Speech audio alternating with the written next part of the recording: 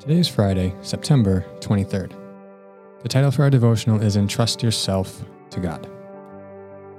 In his first epistle, we see dramatic growth in the life of Peter, one of Jesus' closest disciples.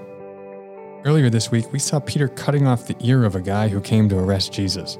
Now he's going to write something like this. It's wild, dramatic growth.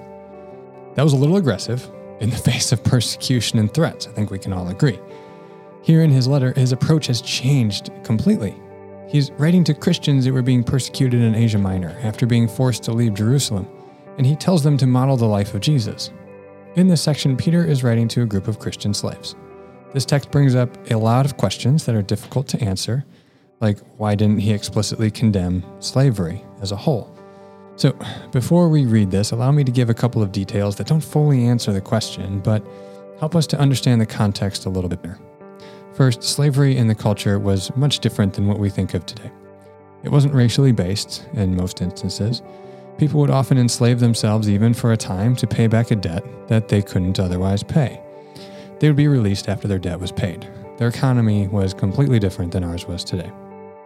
Secondly, the gospel message undermined the whole system of slavery. The message of equality before God of all people undercut the system completely. The book of Philemon is a good example of how that played out in practicality. In the culture of the first century, it was unheard of for people to write like Paul did, like Jew, Greek, slave, or free, all are in Christ. That was completely unheard of.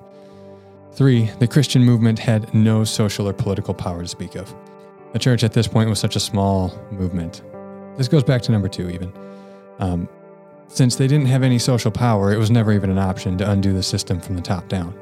The Greco-Roman world held strictly to their household codes. If Christians were to challenge them, it would have certainly been met with greater persecution.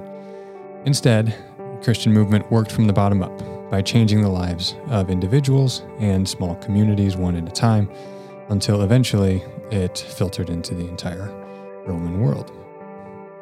With those things in mind, let's read 1 Peter 2, 18 to 25. And then a few verses, and later we'll read a few verses in chapter 4. Peter says, "Slaves, in reverent fear of God, submit yourselves to your masters, not only to those who are good and considerate, but also to those who are harsh. For it is commendable if someone bears up under the pain of injustice, of unjust suffering, because they are conscious of God. But how is it to your credit if you receive a beating for doing wrong and endure it? But if you suffer for doing good and you endure it, this is commendable before God. To this you were called, because Christ suffered for you, leaving you an example that you should follow in his steps. He committed no sin, and no deceit was found in his mouth. When they hurled their insults at him, he did not retaliate. When he suffered, he made no threats. Instead, he entrusted himself to him who judges justly. He himself bore our sins in his body on the cross, so that we might die to sins and live for righteousness. By his wounds you have been healed. For you were like sheep going astray, but now you have returned to the shepherd and overseer of your souls." In verse 21, Peter points to Jesus' example as support for being willing to suffer even under unjust circumstances.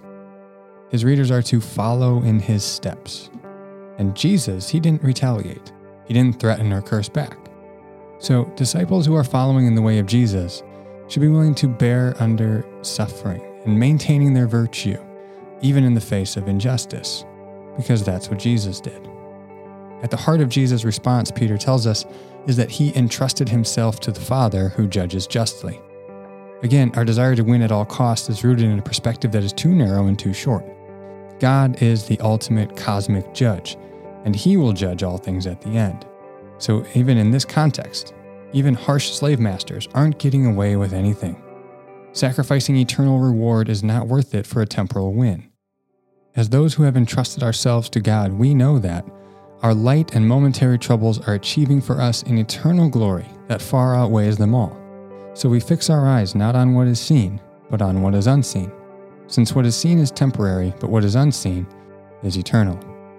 That, of course, is from 2 Corinthians 4, 17 through 18. In the end, God will win.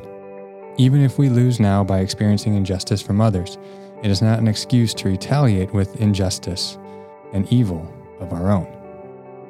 positive example of this is from the civil rights movement and the nonviolent protests under Martin Luther King Jr. They were committed to love, even the white supremacists. They even practiced the art of nonviolence in the face of violent retaliations. And when I think about it, it looks a lot like Jesus and what Peter writes here.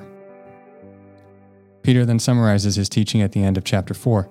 1 Peter 4:19, "So then, those who suffer according to God's will should commit themselves to their faithful Creator and continue to do good." The Christians of the diaspora were losing the culture wars big time. They were being put in prison, socially and economically ostracized, and even killed. Peter's message to them wasn't fight fire with fire. Instead, it was to continue doing good, even if it meant suffering.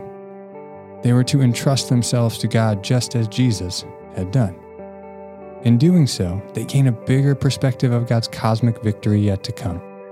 They were reminded not to trade their eternal reward for a temporal win.